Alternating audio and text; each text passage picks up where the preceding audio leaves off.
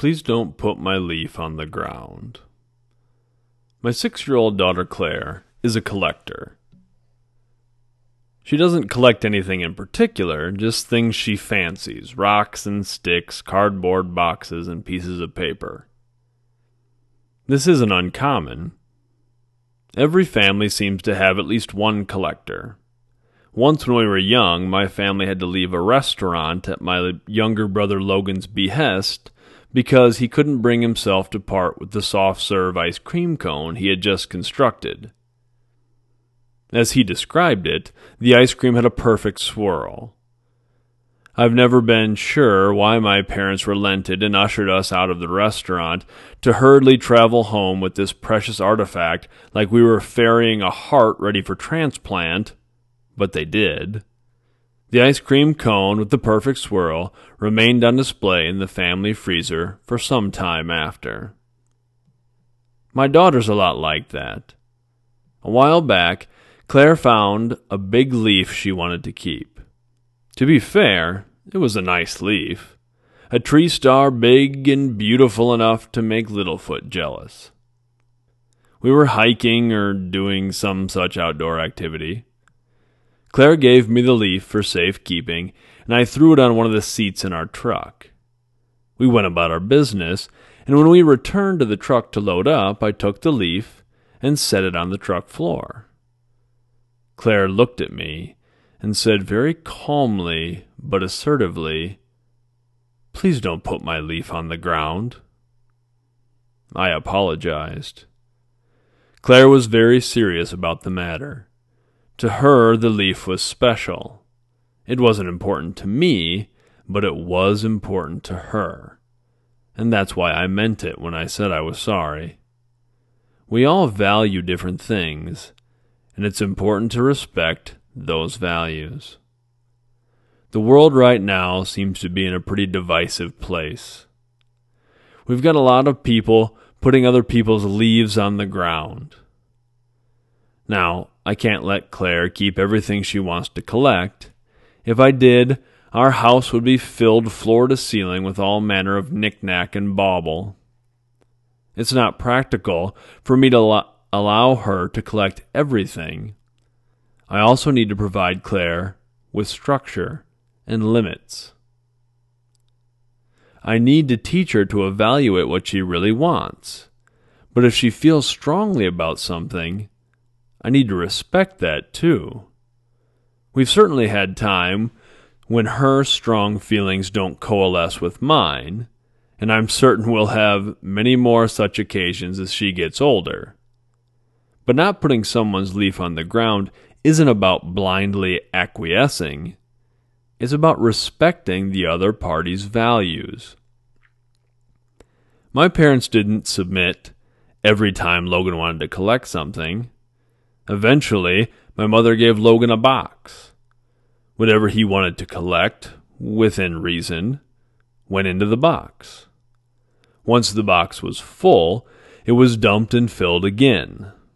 No, my parents weren't complacent with any of us. They didn't typically allow us to dictate situations like when we left a restaurant. But perhaps they realized in that particular moment the value Logan placed on that perfect cone was worth more than us taking our time leaving a meal we'd already finished. I try to be the same way with Claire. I make her leave her walking sticks on the trail and return her rocks to their place of origin, but there are also days I head home with a pocket full of leaves.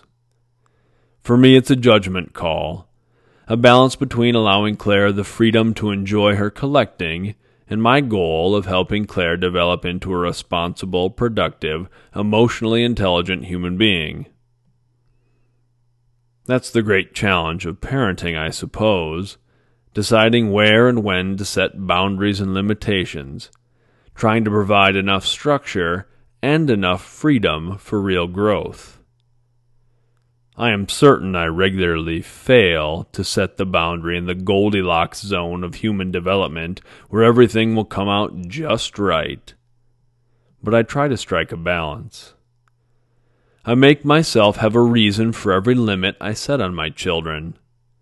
I also try to explain those reasons to Mickey and Claire. Beyond that, I just try to pay attention.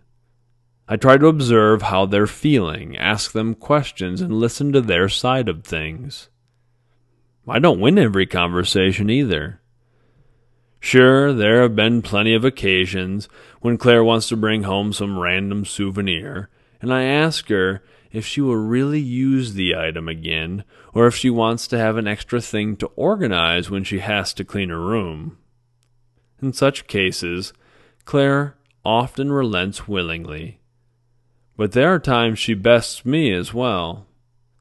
If, for instance, Claire asks to keep a shoebox, I'll ask why. If she says she wants to make a bed for her Barbies, I'll agree. Creativity and productivity are highly valued characteristics in our house. And I know my daughter won't just shove her Barbies into the box. She'll color and cut and tape the box until it becomes something new and wondrous. In those cases, everybody wins. Claire values her box, and I value her creativity.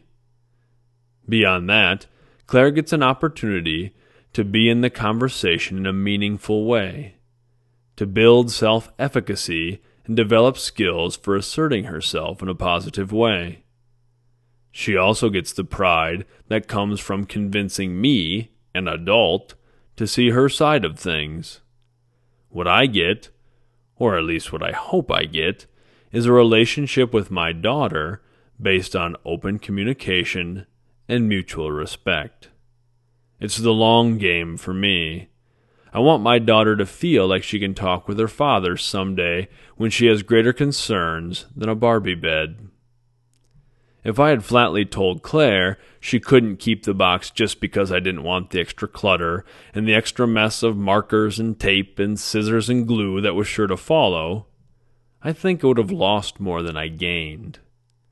Although it might seem insignificant, if I had scoffed when Claire asked me to please not put her leaf on the ground, if I had told her it was just a leaf, I would have done irreparable damage.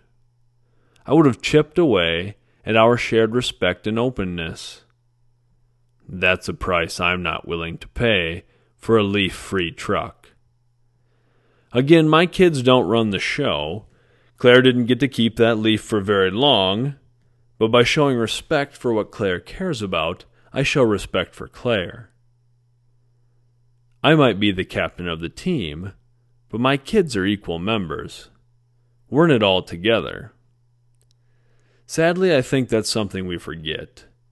In the world right now, we have too many people unwilling to respect what others deem valuable. We forget the things we value are representations of ourself. And if we disrespect the things someone cares about, we are disrespecting that person. I'm not saying there should be no disagreements, no boundaries. In much the same way my brother Logan's collection was limited to his box, regulations and limitations can be good. But there also needs to be frank and open discussion. When Claire wants to keep something, we discuss what's really important to her and what she's willing to give up. We have an honest discussion, and we compromise. Compromise is an outward display of respect, and it is key for us as a society moving forward. There are certain times to dig in one's heels, but we can stand our ground without removing respect. We can fight for our beliefs without damaging others.